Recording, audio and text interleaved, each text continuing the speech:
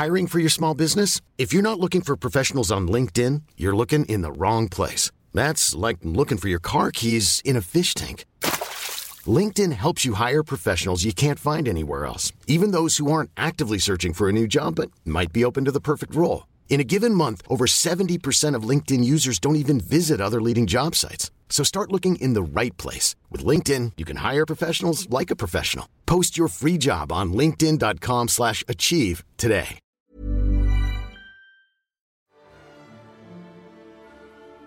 A lot can happen in a year. Trends, debuts, world-altering events, and pop culture and film is there to reflect it all back to us generations down the line. Welcome to the A Year in Film podcast, presented by Hollywood Suite. I'm your host, Becky Shrimpton, and today I'm joined by comedians and podcasters Graham Clark and Dave Shumka. In the very first season of this podcast, we tackled a small portion of the kung fu boom of the late 70s. But by the 80s, the kung fu craze had expanded to include karate. And in 1984, The Karate Kid came fifth in the box office, coming just below such little-known films as Ghostbusters, Beverly Hills Cop, Indiana Jones and the Temple of Doom, and Gremlins. And that kind of success breeds exploitation movies. Martial arts movies are cheap to make. Well, the slipshod ones are, which makes them easy to exploit. Luckily for us, it spawned two bananas genre blend movies that involved martial arts that would be released in 1985. Are Gymkata and The Last Dragon so bad they're good? Or are they just really bad? Now, before we get into that, Graham, let's start with you. Were you a Karate Kid? I think I was, because also Chuck Norris was big at the time when I was a kid. So I think, I think everybody I knew wanted to do karate when we were about maybe a few years after 1985, but for sure that was the thing to go. And, every parent ended up having to buy their kids a karate uniform that they then never wore ever again. So it was a great Halloween costume. Like, I feel like exactly. 4 through like 90, maybe. It was just like, get my kids some black pajamas, throw on a balaclava. They're a ninja. Yeah, they're ninja, exactly. Send them on the streets, fully visible. It'll be great. I had a friend, too, that was like full karate. Like, he went all the way to getting a like triple black belt or something like that.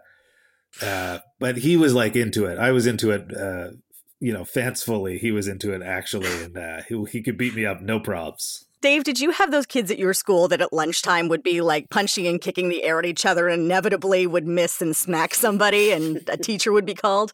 Yeah, I was one of those kids. But I never smacked anybody, but I was very obsessed with the idea of like a jump kick and like yes. you're just not. I wanted to be do karate just for like one photograph, but just one shining. This one thing moment. where your fist is out, and your leg is out, and you're in midair.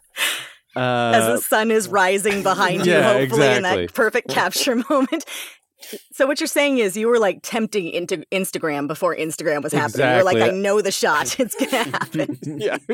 Unfortunately, no one wanted to take a picture of me. And if they did, I would have to wait 6 weeks to get the pictures developed. And well, this is what's so wild to me about this time. And I was kind of looking into like, okay, why was 1985 like the hot button thing? So we've got The Karate Kid, obviously, sort of launching all of that. But this is also the year of Ninja Turtles. This is the first year this comes out, the animated series and the comic book, which, of course, have you guys read the comic book? Yes. No. Yeah. No. Okay. Graham, the comic book's very different from the TV series. It's gritty. The comic book's gritty. It is. Yeah. Yeah. It's very weird that you would take one and then interpret into the other. It's like, you know what kids love?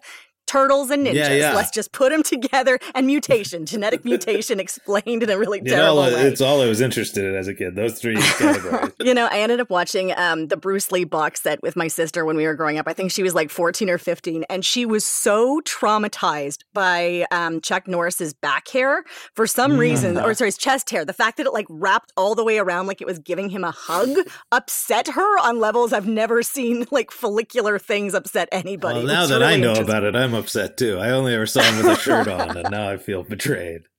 All right.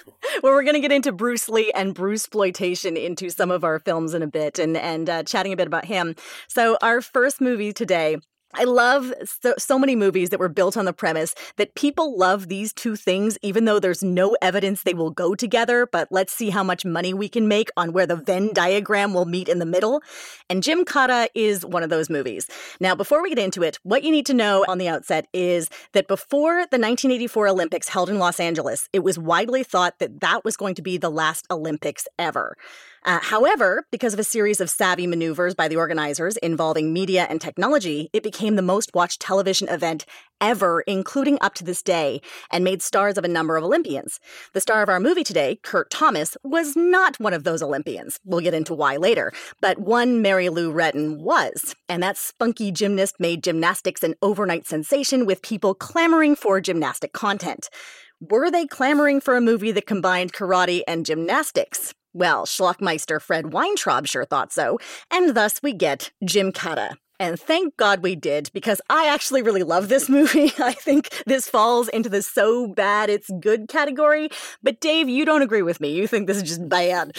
Yeah, I think most people would say it's very, very bad. No, I'm too hard on Gymkata. No, you're right. It's good. It's just bonkers. Like it's one of those things where, like, if you tried to make something like this, you couldn't. There is an earnestness in the filmmaking of this that just shines through and is just delightful. And what's the name of the star? Kurt Thomas. Yeah, he didn't have a big acting career before or after this, as far as I can tell. And it's amazing why. Before this, he was appearing in a number of commercials, and it's one of the reasons he wasn't able to be in the 1984 Olympics, because at that point they had really, really strict rules of what an amateur was. And if you had sponsorships after like a certain level, you couldn't compete. And so he actually was known as a spokesperson for KFC, of all things. So there is this amazing ad where he is pommel horsing, and then he jumps off the pommel horse and like takes this tentative little bite of chicken and that's dangerous. That's dangerous for a gymnast to have greasy hands like that. Yeah. Also, if it's finger licking good, you're getting all that chalk in your mouth too. It's kind of a counterintuitive sponsorship opportunity. And then he was also in a TV series called True Confessions, which is based on True Confession magazine. Are you familiar with this? No. Is this a saucy magazine? 100%. So what people would do is they would like write in their like true confession stories of like, you know, they had illicit lovers or whatever. He was in an episode about gymnasts, obviously. The series was hosted by Bill Bixby, of all people. And if you go online, you can see clips. They don't have the whole episode up, but you can see clips. And this thing is exactly as cheesy and ridiculous and fun as you think it would be. So yeah, Kurt Thomas, not a huge career in acting, but he also did a bunch of commentary and stuff for like ESPN, stuff like that, because he knew what he was doing. Like he really was an incredible gymnast, which you do see in Gymkata. Am I right here? Oh, definitely. Yeah, there's definitely gymnastics in it. Well, before we go any further, Dave, do you want to give us a quote unquote plot summary of this one? Sure. So it starts with Kurt Thomas, who plays, I don't know, Jake. For Clyde. He is training, and then some CIA guy is like, well, your training is done. Time to go put it into action, and we're going to have you go compete in this game in Parmesan, which is presumably the place where they make Parmesan. And they take him to the other side of the world, and he's got to compete in this game. Oh, alongside the daughter of the, what was it, the Shah? He's like an emperor of some sort. Yeah. And he, so they become hot and heavy. And then he's got to go compete in this game because it will give America some kind of tactical advantage in Star Wars, not the movie, but the missile launching thing against Russia. So they send him over there, and he competes in this game against like one really big, strong guy, one guy who knows martial arts, and a bunch of just like mafia guys in tracksuits. There's a bunch of just nobody, like guys who are, they're going to die. What do you want to bet one of the producers had some sort of investment in tracksuits? He was like, I can get a few of these that fell off the back of a truck. Here we go. And then he completes this course, and he's also got to defeat the traitor to the emperor. And he does. And you know what? Oh, yeah. And the big climax happens in a castle that has been converted into a mental institution for the criminally insane. We can talk all about how sensitive this movie was to mental illness. Yeah. He defeats everyone. And he's reunited with his dad, who he thought died in the game years earlier. And then America gets to launch their missiles or whatever. Oh, also, I forgot to mention that he encounters several gymnastics apparatus along the way to help him fight, including a high bar and a pommel horse. I looked up all of the men's apparatuses, and there was no vault, and there was no rings that I noticed. But I think he did everything else. He did the pommel horse, the high bar, and the floor exercise. The tumbling. Well, yeah. he was known for his tumbling specifically. He did these, he actually has somersaults named after him that no other person has been able to kind of do. And apparently one of them, it was disqualified entirely from competition because it was too dangerous. Oh, wow. So, yeah. So, he's a pretty intense guy. What is your favorite moment where they attempt to disguise a piece of equipment, guys? I mean, the pommel horse is pretty...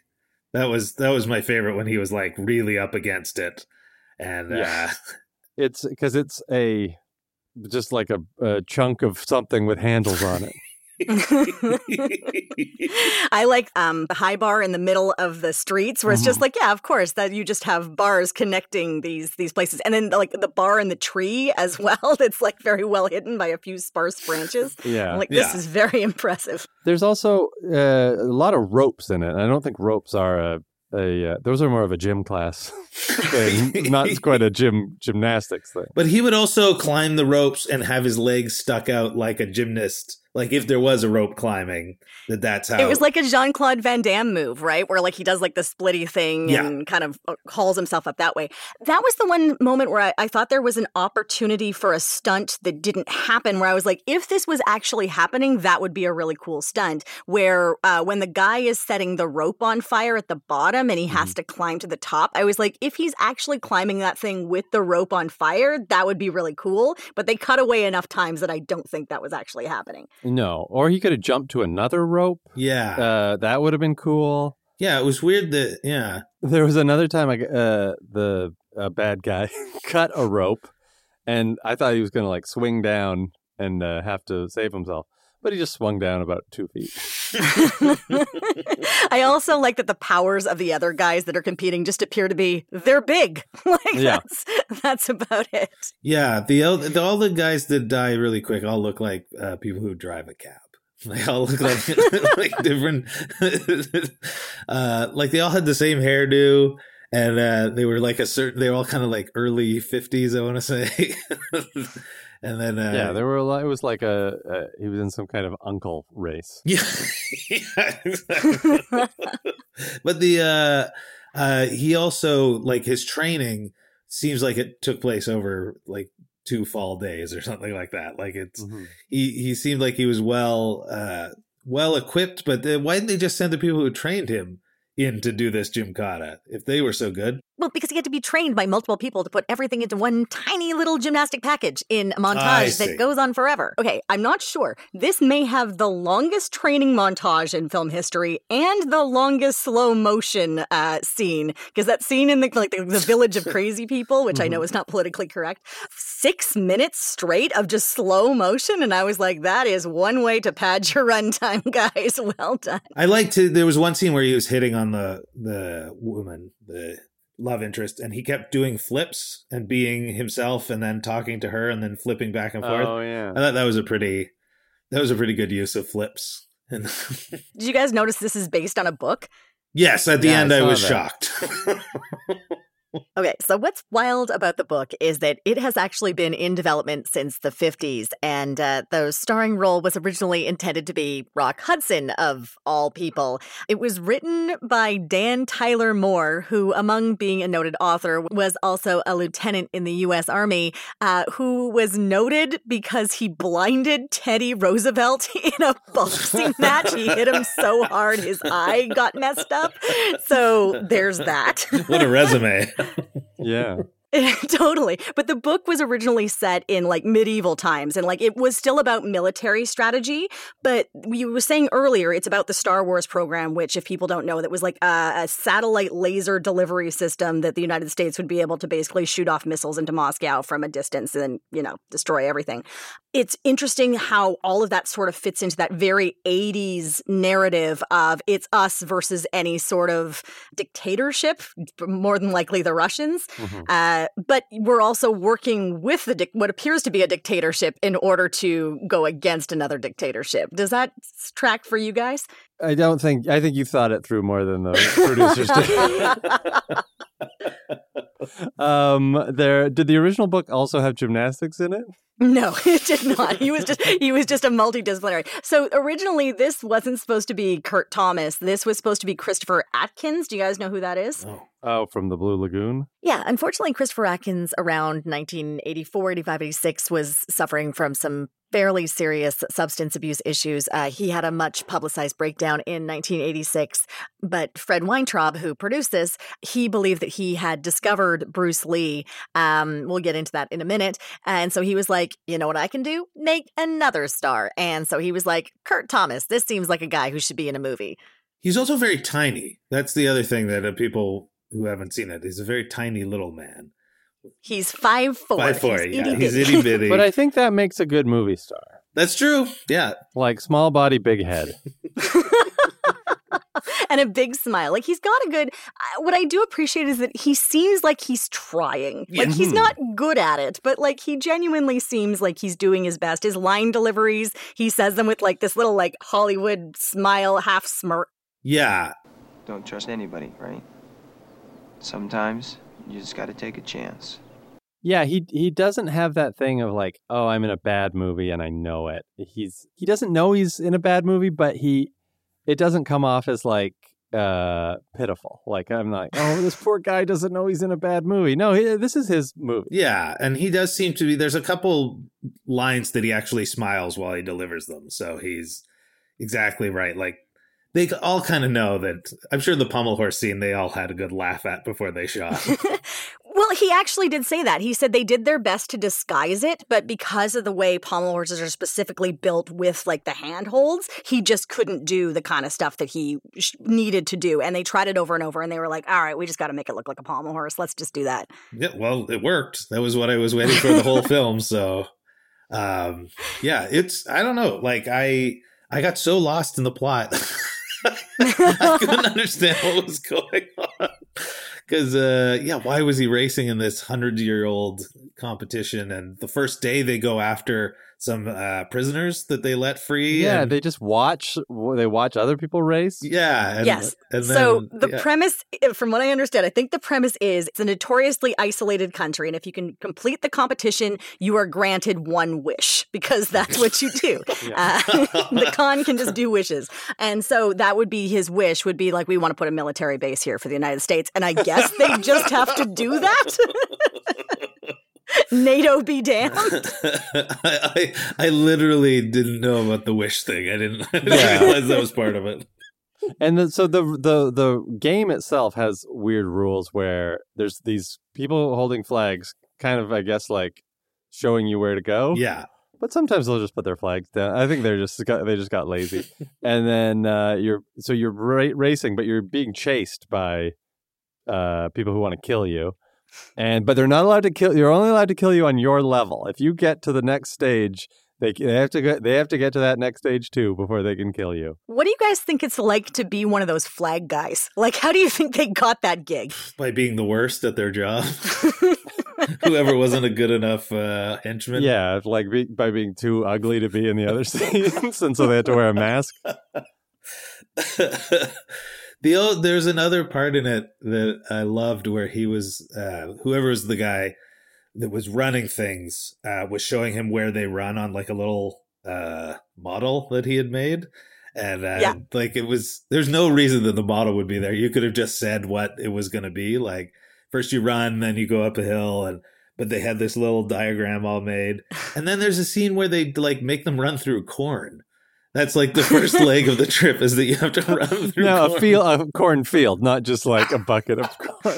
One of the things, I turned to my partner at one point, we watched this together, and I turned to him and I said, at what point wouldn't you just like hide? Just let everybody go past you and then finish afterwards. Can you not, especially in the corn, like why couldn't you just do that? Yeah. And also everybody else that ran through the corn, you could see their head above the corn, but not him. This is why they had to send him, because he had specific skills and physical attributes for this particular endeavor. I'm so glad you told me about the wish thing. I can't believe I missed that. Well, yeah, like what if at the last minute he was like, I wish I was taller. Then they would get out the silicone injectors and just go for it. He would have the tallest forehead known to mankind. That's what they do in sumo wrestling, eh? There's like a couple sumo wrestlers who are too short to go in the big leagues, so they get silicone injected into their head to make them tall enough to compete. What? Gross. Yeah, it's a thing. Cool. Yeah, you're just learning things all over today. Yeah, don't let your genetics tell you what's what. I was thinking about a movie like Ocean's 11, and it feels like that's the kind of movie that Kurt Thomas should be in. Like him fitting into tiny spaces, helping people out by doing weird acrobatics. You know what I mean? Like he's part of a team. He's not a solo operator. Oh, sure. Like they could do like the Expendables, but it's just gymnasts. Get Mary Lou Retton in there, and she's just like got a knife between her teeth as she crawls through tiny things. So you asked about if we were karate crazy as kids. My sisters were gymnastics crazy, and at the cabin that my parents had, they would do this thing where there was a sunken living room, and you would run up and try to land perfectly on the first stair, and then the second stair, and then the third stair. And they would always pretend to be Mary Lou Retton, and they made me pretend to be male gymnast Mitch Gaylord. Yay! Could you ever land it? Where were you? And how many people were injured in the making of this No, activity? this was like a pretty easy. Like it was a game of inches of just like whether you as my sisters would say, stuck it. Whether you would try to stick the landing. But it would be like, you wobbled too much. There was no chance of getting hurt. All right. Well, before we wrap this segment up, I wanted to get into the producer, Fred Weintraub, a little bit, because he's a really interesting guy. So his claim was that he had discovered Bruce Lee, which isn't actually true, because Bruce Lee came to California when he was 18. He was working in restaurants, and he was developing his own style of martial arts called Way of the Intercepting Fist. And he was doing a bunch of exhibitions and really kind of honing his skills at that point. He was also a child star in China, so he had performance experience already. So he was discovered by another producer and put in the Green Hornet TV show in 1966. And that was canceled after one series. And he's like, oh, okay, I have my in and I can really show people what I can do here in Hollywood. That didn't really take off. He pitched the show Kung Fu the Legend, which they went forward with. But of course, they did not cast him. They cast a white guy. Oh, with David Carradine? Yeah, that's the one with David Carradine. So he went back to Hong Kong, where he made 3 movies, and then he was rediscovered by Fred Weintraub, who found him training, of all people, Steve McQueen. And so he brought him back to North America to do a Hong Kong Hollywood co-pro, which ended up being Enter the Dragon. And Bruce Lee unfortunately passed away before Enter the Dragon was released, but the movie and how cool it is, and watching him do his thing, coupled with his mysterious death, quote unquote, is what really launched Bruce Lee to another level. So if you don't have Enter the Dragon, we don't have Bruce Lee as the icon we know him as. But aside from that, Fred Weintraub was also a bit of a star maker in that he owned the New York club, The Bitter End. Graham, are you familiar with this? Yeah, that's like Bob Newhart and Smothers Brothers and that kind of ilk. Mort Saul would play at The Bitter End. Yeah. Totally. Bob Dylan and George Carlin and Joan Rivers, all of them got their start there. And apparently it's the place where the brick background started for comedy clubs. Oh. Yeah, so I was like, oh, that's interesting. But he ran that for years and years and years. That also helped subsidize his movie producing. Holy cow, this guy's amazing. Holy shit, what a resume. I know. So Kurt Thomas had like every right to be like, there's potential that I could go somewhere as an action star in this. This guy discovered Bruce Lee. I mean, lightning doesn't always strike twice. I'm just saying, Bruce Lee had some other skills that were going on. But yeah, it was like, it's a fun enough, it's a better plot than any Chuck Norris movie that I've ever seen in my life. Like it's probably more fun than any Chuck Norris movie I've ever seen. So it's yeah, you're right. He had a reasonable expectation that this would be a good film to be in. I had never seen this before, but I had heard it, like, it's a famously bad movie. Where he discovers these apparatus, these pommel horses and bars as he's in a fight. I was expecting more of that. I was expecting him to, like, every single scene to have a different, like, there's a balance beam over here. My question for you guys is, what makes a bad movie enjoyable for you? Because I know it's not for everybody. Like, there's some people that watch Manos, The Hands of Fate, and they're like, this is the greatest thing ever made, and they can watch it over and over again, or like The Room or something like that. But I know it's not for everybody. What works for you guys for a bad movie? I think any bad movie that I loved as like a teenager was something that I watched with other people, and we would make, crack wise about what was going on screen and have inside jokes and all that kind of stuff. So I think had I discovered Gymkata as a teenager, that would have been like the perfect place for that. It would have been the perfect kind of movie to sit around and like razz it. So that to me is what makes it like if it's fun to watch in that regard, then it's so bad it's good. I like when it's when there's like delusions of grandeur. When like with The Room, you're like, oh, this guy thinks he's making a masterpiece. Yeah. And that has a bit of this here. And it's, it, of course, being razzed. This, of course, was featured on Mystery Science Theater 3000. And they took the word Gymkata as, like, anytime they were watching something with an action sequence, they would yell Gymkata as, like, someone hits somebody else. So it has that same sort of reputation. It's not good, but there's also this weird out-of-time quality. Like, this is 1985. This is the same year as, like, slick productions like Back to the Future. This feels like a movie made in, like, 1978. Yes. Yeah, I would have guessed this was a 1980 movie. It does look like apparently they shot this in Yugoslavia, and it looks like they just like used old cameras that were lying around. Yeah. That we just found in Yugoslavia. And they also made like just ethnicity. It was just kind of like vague, maybe Eastern European somewhere. Yeah, the Emperor is just like clearly an American guy who just like, he sounds like Mel Brooks when he talks. He's got a big bushy mustache. You are all men of courage and skill. You've already shown that by surviving the difficult journey into this country. Yakmala! They just spent all of the time and specificity on how the game works and the different levels of the game. And you don't have to worry about anything else. Just focus on the game, Graham. And I like the other thing that was notable is they had hired some extras that were like missing teeth or had a weird eye. And they kept showing them in the crowd sequences, I guess, to make it seem more authentic. Yeah. So speaking of authenticity, in the Village of the Crazies, those actually were people from a local mental health institution. No. 100%. And Kurt Thomas was just like, they just came to work for a bunch of booze and a buffet and they had a great time. We didn't actually punch and kick them. Those were stunt people. But like all those people you're seeing are actual people. Show up and they're getting kicked in the face. Have a buffet. In terms of exploitation movies, this could have gone way, way worse. Yeah. It also has not one but two instances of a dummy falling a great distance. And then just landing with like a boneless thud. Oh, man. Okay, this is also the same year as Rambo 2, Rocky 4, and as I mentioned, there's probably like 14 other American Ninja, whatever, but this is specifically American Ninja, which is about like more communist dictatorship-y sort of stuff trying to come in. So it is interesting that this really does grab onto that same feeling of, yay, America, we're going to save the world through various martial arts. Yeah. And really, that was the same year Rocky 4 came out. Holy cow! What a rich communist era. It really is. I mean, it sort of felt tacked on. The like, oh, this is also to defeat Russia. It felt like it had to be, like, legally.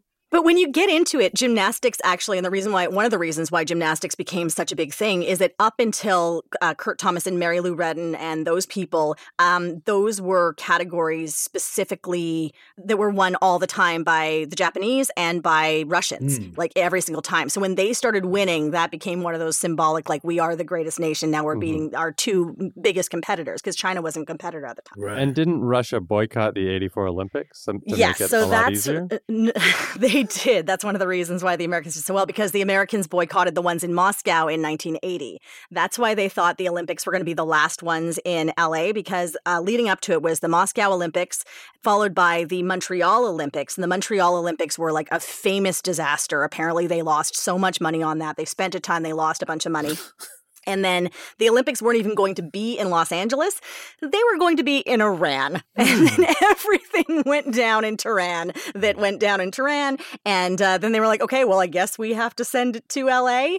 And then LA set up, like, it's actually really interesting what they did. They had, like, the first emails set up so that the different people could email, like, journalists and stuff internally. This is like 1985 email, which is wild. They had all these, like, media connections that, like, they were then promoting these Olympians as stars, which had never happened before. It was always like, oh, yay, it's the American, not it's Mary Lou Retton. Right. So this is the first time they created celebrities out of him. Leave it to Los Angeles to do that, of course. So the Olympics then really changed the game of what the Olympics was going to be. It saved the Olympics. Was this the only gymnastic movie, or was it such a craze that there was, like, other ones that they kind of rattled off really quick? Actually, you'd be surprised. So there was another one in 1986 called American Anthem, which starred the previously mentioned Mitch Gaylord, as well as Mrs. Wayne Gretzky, Janet Jones, and was directed by Albert Magnoli 2 years after he directed Purple Rain. And if I can direct you to an earlier episode of the podcast where we talked about Teenage Dream /Flyin', which is all about gymnastics, as well as featuring a very, very young Keanu Reeves in one of his first roles, as well as a dancing Dennis Simpson from Polka Dot Door. That was a really good episode. I totally recommend it. I like measuring things with James Bond. Like, something's popular if James Bond starts doing it. Like, he'll start doing karate in one movie or parkour in another movie. Right. I do think it would be great if this movie was so popular that, like, Timothy Dalton was doing on a pommel horse. To tumble. Yeah. All right. I'm leaving us on that note, just with the image of Timothy Dalton just doing gentle somersaults over and over again with his long bandy legs. All right. When we come back, we're headed back to Motown. It's The Last Dragon, and that's coming up after the break.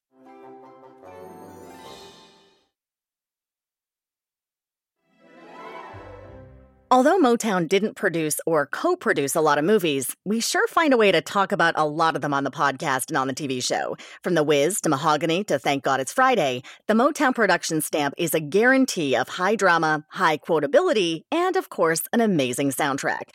But if you were to say Kung Fu by way of Motown, I still don't think you can imagine the glorious spectacle that is The Last Dragon. It's a pity this movie would be the last of the Motown production features because, to me, it feels like they were just getting started defining a lot of the imagery of the decade. If you haven't seen The Last Dragon, it's kind of hard to explain exactly what happens, but we are going to try anyway. And by we, I mean Graham. Graham, do you want to give this one a go? Sure, but at any point, if I'm forgetting anything, feel free to jump in because there's a lot goes on in this film. I'm just going to jump in and say, and then Vanity shows up. Yes, Vanity shows up. That was a big moment in the film. It starts with a young man who's completed his training.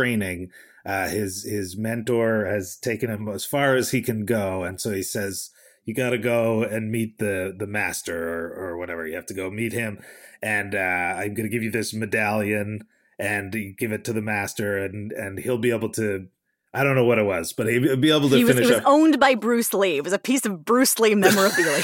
And he will recognize your achievement as a martial artist through this memorabilia. So then this guy hits the streets of New York, and he dresses the whole time in, like, traditional Chinese outfits. And there's a lot of people playing against stereotype in the film. And so he's he's very trying his best to not be offensive, I think, but he goes into this city. Meanwhile, we have a bad guy who is trying to make his wife or girlfriend into a pop star, and so has decided that Vanity, who's got her own kind of countdown show, he's going to get her to put the music video on her show to make her, his girlfriend, a star. All the while, there's a piranha tank in the apartment, and you're like, that's going to come up later for sure. Very important plot point to the piranha tank. And so during the show of Vanity, she actually plays like a real, what is it, Rhythm of the Night or something? Was like the song DeBarge, yeah. It's DeBarge's Rhythm of the Night, and you see the whole music video. It was awesome. I was like, oh, this has got great music in it. And then out of nowhere, William H. Macy shows up and does like a quick 2-sentence cameo in a windbreaker, in a glorious windbreaker, saying that some bad guys are going to be coming looking for her. Yeah. And then we never see him again. That's right. We see him in that one warning. And the set that Vanity's on is amazing. It's all neon and giant screens. And she does a number. She sings. Anyway, so she's fantastic. She's heading home from after the show, and she's about to get abducted. And our friend, the hero, he goes into full karate mode and kicks all the bad guys' butts. And then she takes off with the medallion. He loses the medallion, and he ends up having to go meet her to get the medallion. And then stuff starts happening romance-wise. And then, so all these various plots converge, you see. And the love story and the action story and the kidnapping story and all this. And meanwhile, there's a whole other plot going on with a guy who says he's the master, and he has like a bunch of henchmen, and there's some breakdancing in the movie, and he's got an awesome costume and an awesome hairdo. And a great name, Sho'nuff. Sho'nuff. And he keeps asking his troops, who's the best, Sho'nuff.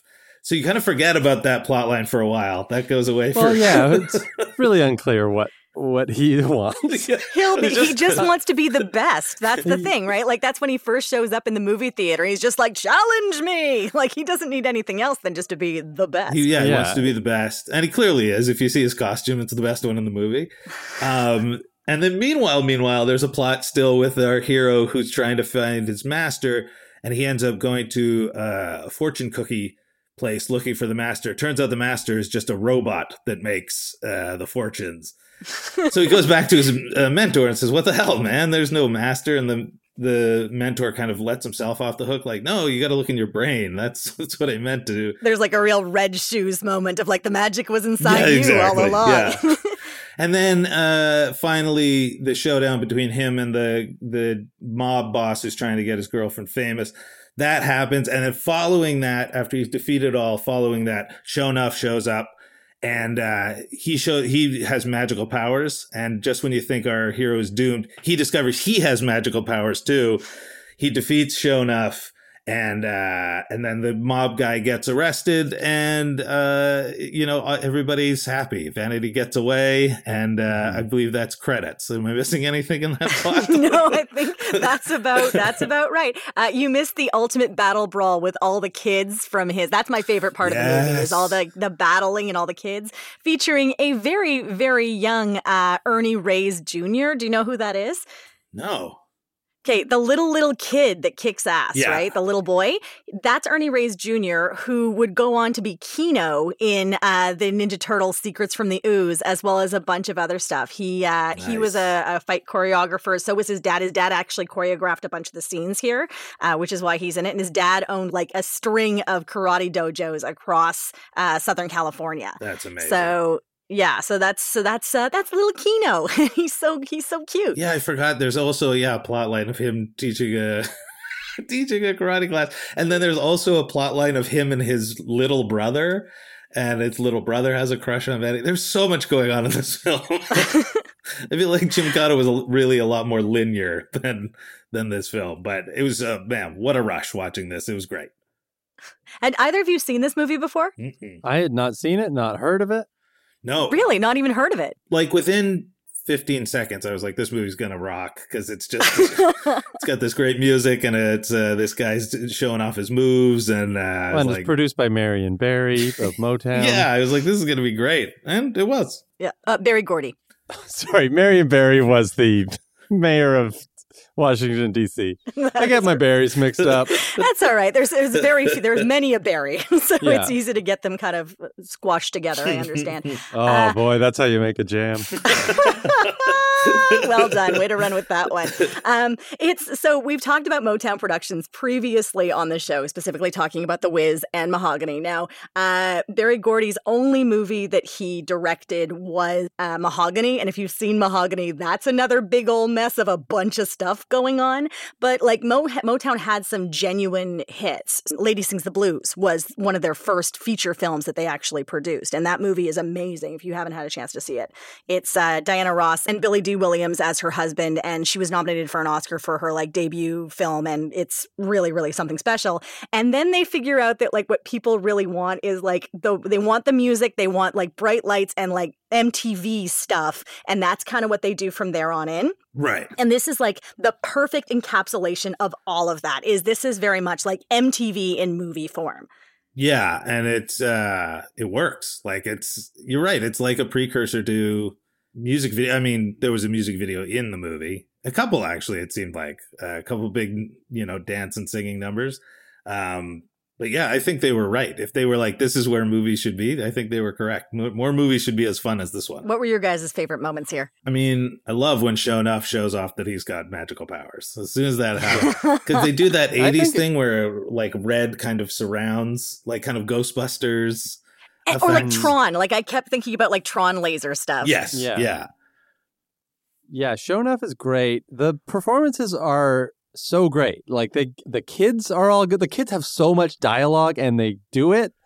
Vanity's great, and the three guys at the fortune cookie factory are all great. It does like what Gymkata lacked. This movie had.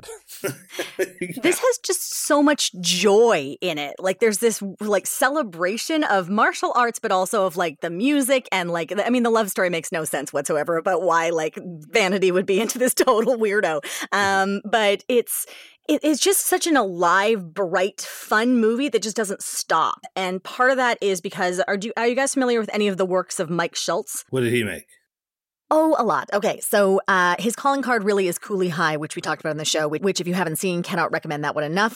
Car Wash, of course, which is an iconic film, released the same year as Last Dragon was Kush Groove, which stars people like Sheila E. and Run DMC and the Fat Boys and New Edition. So obviously he, knew his music stuff and really know how to play it. Speaking of music stuff, he also directed the absolutely bonkers Sgt. Pepper's Lonely Hearts Club Band, which is very good because of him, despite some other people. I cannot recommend going back and listening to that episode enough because that story is bonkers. Nice. But he's still working. He works a ton in television right now. And at one point in the 70s, there were really only two major African-American directors working, and it was Mike Schultz and Sidney Poitier. Oh, shit. So this guy, as you would put it, Graham, has an incredible resume. But he's so good at working with kids, and he's so good at these big, bright musical numbers that are sort of over the top, but still kind of grounded. So you're like, so it doesn't feel like Gymkata. We're like, oh, we're doing this now. Now we're doing this. Like everything here still has a flow and never really falls off the rails. And it's also like very clever thing that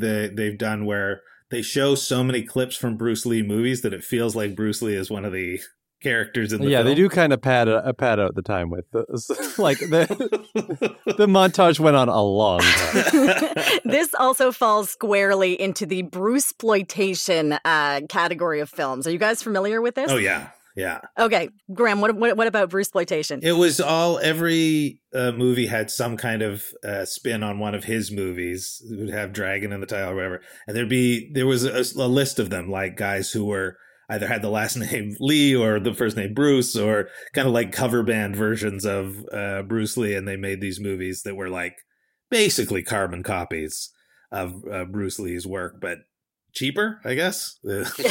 Totally. And some of them were like Shaw Brothers movies, right? So that they didn't have like super low production budgets. But what was so wild about them is that they would use actual footage from Bruce Lee movies or from like Bruce Lee's actual life, including his funeral, and then they would like piece them together into things.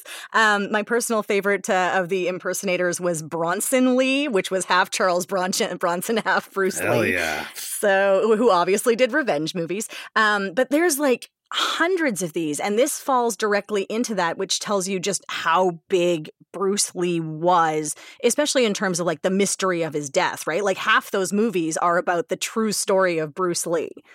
How do they get the footage, though? It was a big enough event that there would have been like news footage of it, stuff like that. Oh, really? Yeah, okay, yeah. Because wasn't there a big like Hollywood movie that was also about his death? There was. And actually the book by Robert Klaus, who directed our last movie, is what that movie is based on. Oh, really? Yes. Okay. Holy shit. It all comes together. It sure does. We don't just arbitrarily pick these two movies, Graham. Everything has a tie. We do our research here. We're very professional. You can't just take a bunch of like I can't make a movie now and just like put in the Avengers in it. Yeah, no.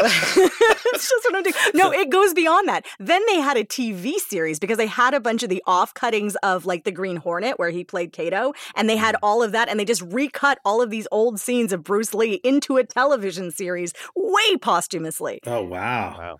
I also heard like during when whatever Green Hornet was popular in China, it was recut to make Kato the hero. Like it was called Kato over there, and the Green Hornet was just like his secretary, basically.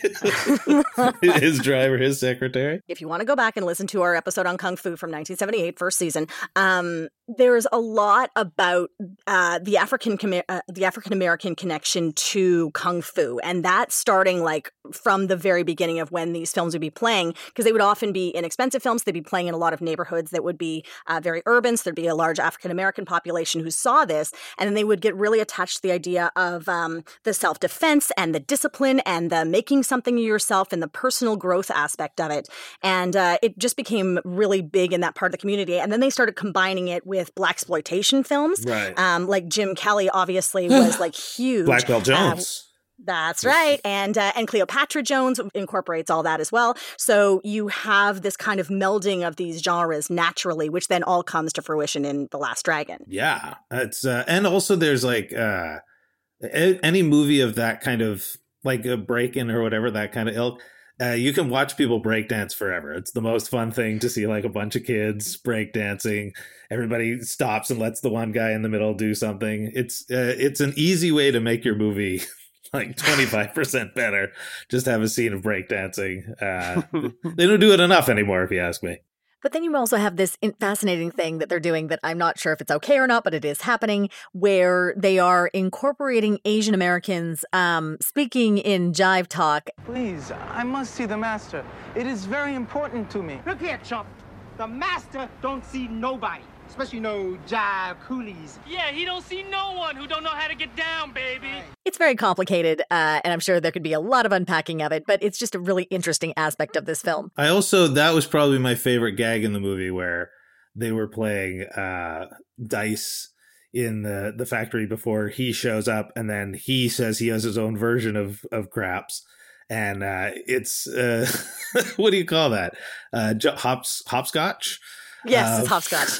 I thought that was like a good, like Naked Gun level kind of joke. I thought that was a pretty funny, right in the middle kind of movie. It was funny too. That's the thing, is it also was very, very funny. Yeah, it had like like Gymkata took itself very seriously, even though it was quite ridiculous. This had like, it was light and it had a good tone.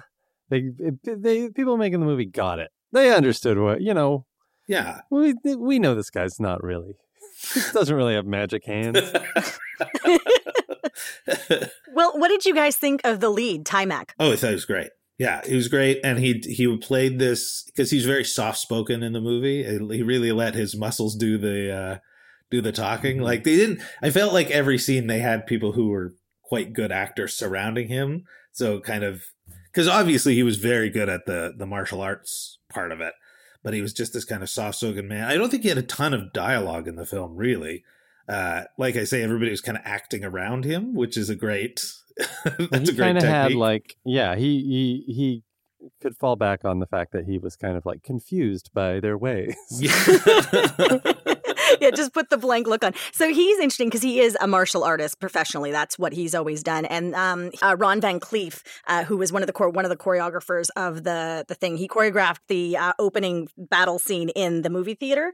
That's Ron Van Cleef. Fascinating guy. Also came up with Bruce Lee. He was known as the Black Dragon, did a bunch of exploitation films. Fascinating human being. If you have time to look him up, please do. But he was Timac was part of his class, and he's the one who kind of recommended, hey, I think you should have a look at this guy. Apparently this role was so coveted, like people like Lawrence Fishburne, Wesley Snipes, like all these young African-American actors who were like all coming up were all auditioning for this role, but they wanted someone who could actually do it.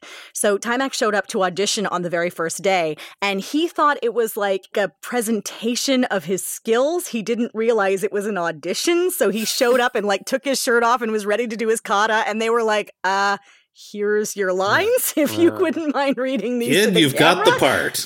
Yes, I don't know. Well, no, he didn't get the part, and he was really upset about that. So then he went on a road trip with his dad, and he was just fuming about it because he's like, I messed it up and I really wanted this and I feel bad about it. So his dad was like, well, let's run lines right now, and when we get back, you can call that casting agent and demand he give you another chance. So that's what he did. He practiced the lines. He figured out what it was. He went back to the casting director, and the casting director was like, good enough, and you can do the martial arts. You're hired. Wow. That's a real, a story of stick-to-itiveness that, because it's very rare that that people who are casting will be like, yeah, come back in. We hated you before, but come on. Our mistake. I feel like because he had like Ron Van Cleef's initial seal of approval of like, this guy can do the stunts that you need him to do. Right. That probably helped, right? Like, I mean, we now know Wesley Snipes and Lawrence Fishburne to be action stars. Like, they're both amazing at that, but like, who knows what they were capable of in 1985. Yeah. No, it was good to have a guy that knew what he was doing. And the fight scenes were great. But so did, like, in Gymkata had a guy who knew what he was doing. That didn't seem to help. Which, those are some of the best scenes where you're watching him actually do his thing, right? It's like, it's neat to watch people actually do the thing that they do. It's one of the things I don't like about a lot of modern movies, and we've talked about this on the show before, is they don't take the time to teach people how to actually do the thing. Like, they don't do the 4 weeks of cheerleading boot camp when they're doing a cheerleading movie anymore. Yeah. Or like, like Scott Pilgrim, they were teaching them all how to fight before they did it. They don't do that anymore. Now they just cut away from everything, and it looks like they're hitting and it looks like they're kicking, but they're not. Right. It's just so fast, so you don't actually see them do the thing. And I always love watching them do the thing. That's why I'm there to watch an action movie. Act. Mm-hmm. Yeah. Like Keanu Reeves in John Wick. He's actually doing all his own, fighting and being choreographed And it looks great. It's when you go back and watch The Matrix, they're all doing the same thing, right? And you forget that that's what action should look like. You should be watching them do the thing, and it's cool. Yeah, exactly. You never see the Hulk do his own kicks. Yeah. That's all CG. You want that Dave jump kick moment in your movie. Exactly, right. And in The Matrix, that was when Lawrence Fishburne finally beat out Timac for the role. That is true. Well, Timac, the story is actually a little bit sad. So he was offered 2 more movies based on this. There were supposed to be 2 more Last Dragon movies, but he was advised by his lawyer not to sign them. The first movie, he only made $60,000. The second movie was for $100,000, and then the second one would be the one after that would be $150,000. No options, no points on the back end, nothing. That would just be what he was paid. And the lawyer was like, yeah, do not sign this. This is a really, really bad contract for a franchise. And Barry Gordy, who up until that point had like really taken him under his wing and was like taking him to all these meetings and introducing him to people, taking him out for dinner, having him live in his home for a few weeks while he was like looking for a place to live in LA, just cut all contact and ties with him and said, we're done. If you're not going to sign this contract, we're done. So it's just like, and it seems like he didn't want to talk about this movie for a long time. He's now come back around to kind of dealing with it because I think he realizes what this movie means to a lot of people. Like, he gets approached in the street all the time with people who grew up with this. They love it. And through that, like, he seems like a pretty centered, been to a lot of therapy guy. Like, he talks the talk of therapy, where he's now come back around to, he gets people love this movie, and so he can love it through that. Right. That's too bad because like $100,000 in 1985. Like, you could buy a house and 2 cars for $100,000. So I don't understand what he was so mad about. Yeah, but if you're starring in a mega franchise, like you think if they offered that to Bill Murray for Ghostbusters 2, he would have taken that? No, he's an unusual character. Who knows what he Harold Ramis. Let's say Harold Ramis. Let's go with someone who's slightly just as crotchety, not as wacky. I mean, I could easily see Harold Ramis being paid the least for Ghostbusters. I can see that. Well, he worked out fine. Like, I'm not worried about him because he became a really sought after choreographer for dance. Like, he worked with Madonna on her Drowned World tour. He choreographed Janet Jackson's Let's Wait a While. Like, he found his place in the world. Don't worry about Timac. He's fine. Good. I couldn't sleep last night. You're genuinely concerned. What were your guys' thoughts on Vanity? Now, I do have to say, we will be calling her Vanity for the sake of clarity, but in her later years, she did renounce that name and did not want to be called by it. Her name was Denise Matthews, but for the sake of clarity, we'll say Vanity. Oh, Vanity. I do like that when the movie starts and it's got two lead actors who only have one name. That's great. Yeah, she was really good. Mm-hmm. Like, all the acting is like better than it needed to be through the whole movie. Yeah, and she's got like charisma for days, and when you see her hosting this thing, you're like, yeah, that's something that she could easily be doing.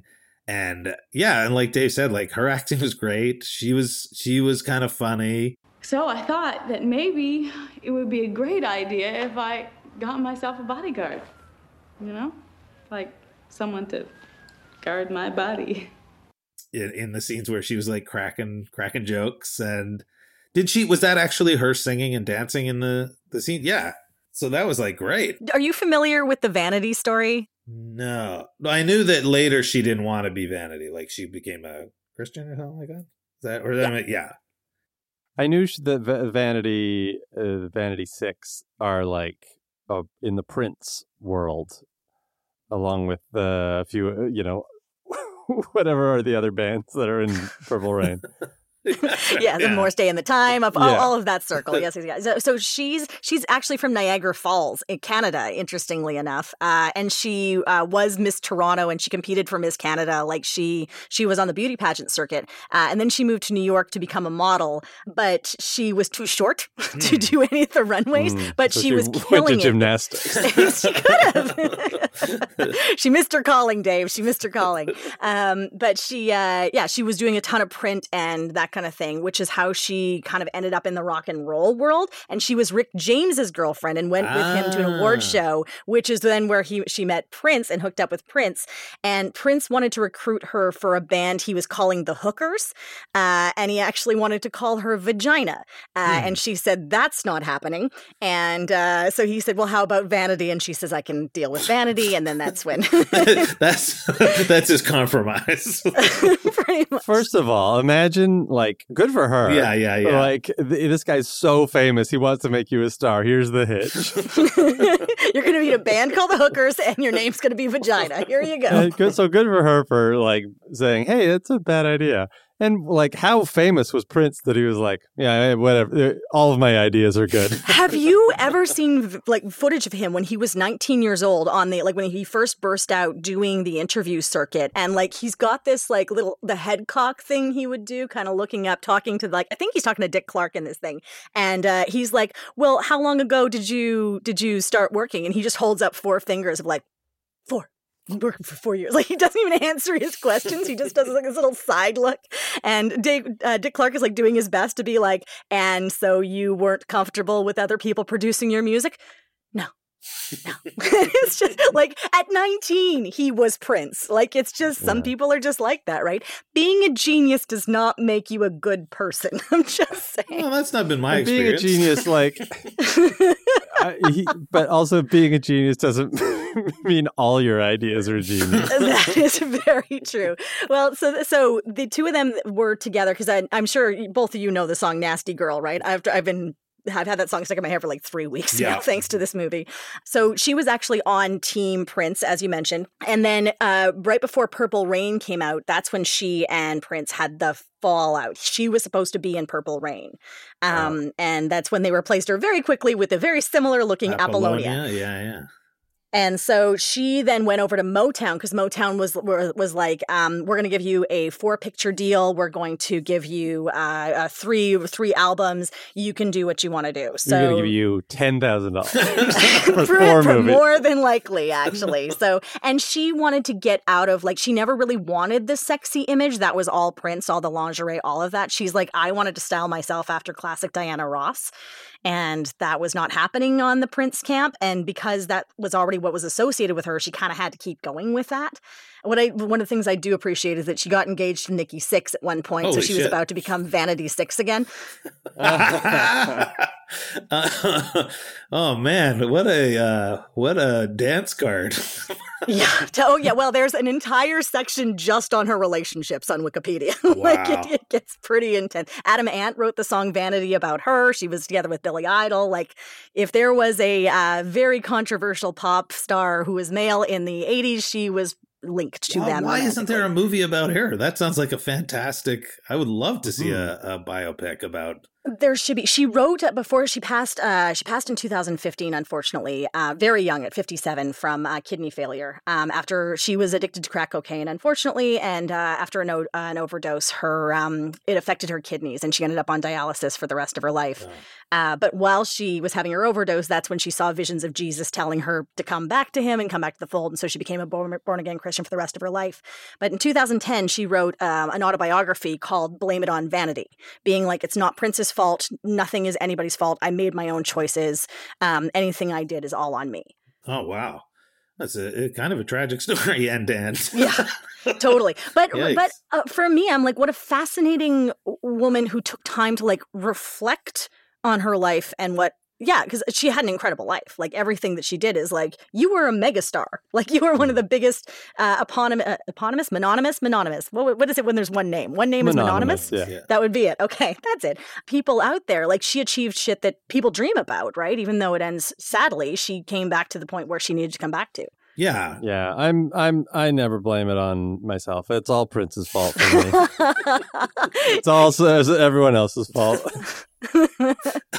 That's fair. But she's very convincing as like a showstopper. She's very like convincing as this kind of like would be famous even if this movie wasn't making her famous. She just looks like somebody who would be famous, you know? She's gorgeous. I mean, she was doing album covers. She's on the cover of one of Chromeo's albums when she was still a model, right? Like there's just something very rock and roll captivating about her. Yeah. Wow. Holy cow. I'm gonna hit that Wikipedia page, I tell you. Please do. The plot being that the bad guy, Eddie Arcadian, wants to have his girlfriend's video on the show, and that throws him into this violent rage. The man wants what he wants. It's a little thin, but he is so good, and the girlfriend is so good. Well, she's a multi-Tony Award winner. Like she's actually a Broadway star, so that's why. That was the only. I think if you make a movie in New York instead of LA, you can get these Broadway people. You can get William H. Macy. Yeah, yeah. This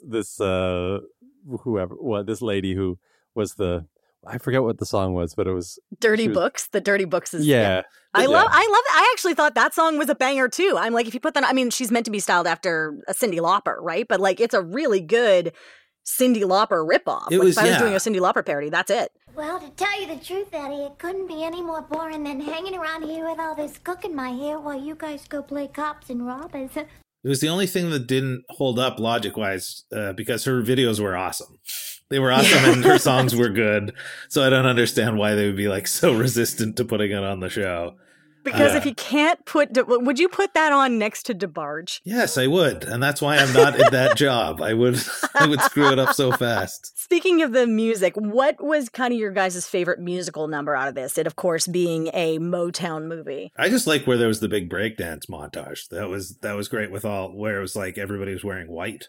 And there was a lot of the dancers. And I think that's when all the breakdancing broke out. But also the movie theater where everybody was going bananas was a lot of fun too. Vanity sings this song.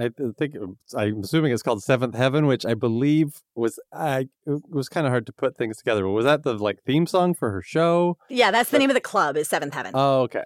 Right. I couldn't tell when we were in the club or the TV show, but that was great. Yeah. But that 4 minutes of DeBarge, 4 minutes of DeBarge, 6 minutes of Bruce Lee, and then you got yourself a movie. It's interesting to me what movie or what songs took off. Like, obviously, DeBarge became a massive hit. Charlene has Fire in this, which is like the romance theme.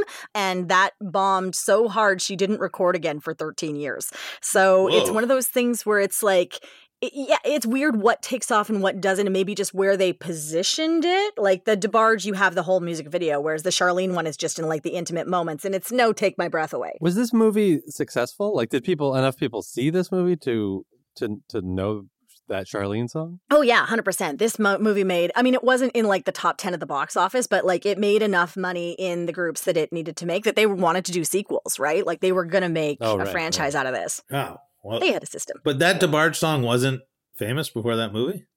Nope, that's where it comes from. Holy shit. Wow. No, that's... Yeah. Yeah, the music in it was really, really, really good across the board. And yeah, it was good across the board. There was no scene where I was like, oh, this is going on too long. Like, it clipped along really quick. But that movie theater scene, man, oh man. Like, everybody's rooting the movie for everybody else. And then Show Enough shows up and they're like, that's beyond the pale. This guy is ruining the movie for everybody. Yeah. I like it. I do really like is that is a very diverse movie theater. There's people from all walks of life in that movie theater. Yeah. It's New York, baby. And on that note, I think we're going to end this episode because how can we go any further than that? So, Graham, thank you once again for joining us on the show. Thanks for having me. It was such a pleasure. Dave, thank you for joining us for the first time, hopefully not the last. My pleasure. Thank you. This was fun. Now, do you guys want to tell people how they can listen to you make funnies? Yeah, we're both on a show called Stop Podcasting Yourself. And that's produced by Barry Gordy. And you're on $10 an episode contracts. Yeah. But, round about once we make, a few more years of it. Yeah. He's going to bump us up. Exactly. We're living with Barry Gordy now, too, which is good. All right. And listeners, if you want to learn more about Bruceploitation, I am going to send you over to the Important Cinema Club podcast with our friends Justin Decloux and Will Sloan because they are extremely knowledgeable about that genre.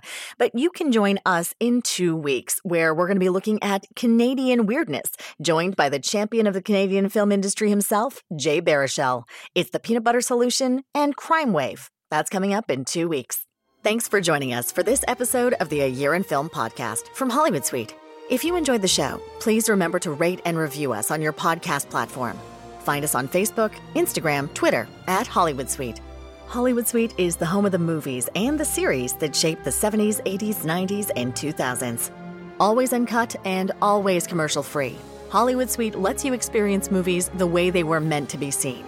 On 4 HD channels and Hollywood Suite On Demand. Subscribe today at hollywoodsuite.ca. The A Year in Film podcast is hosted by Becky Shrimpton and produced by Becky Shrimpton, Alicia Fletcher, and Cameron Maitland. And today featured Graham Clark and Dave Shumka as guests. Supervising producer is Emily Gagne. Executive producers are David Kynes and Julie Kumaria. Audio engineering by Andy Reid. We'll see you in a couple weeks.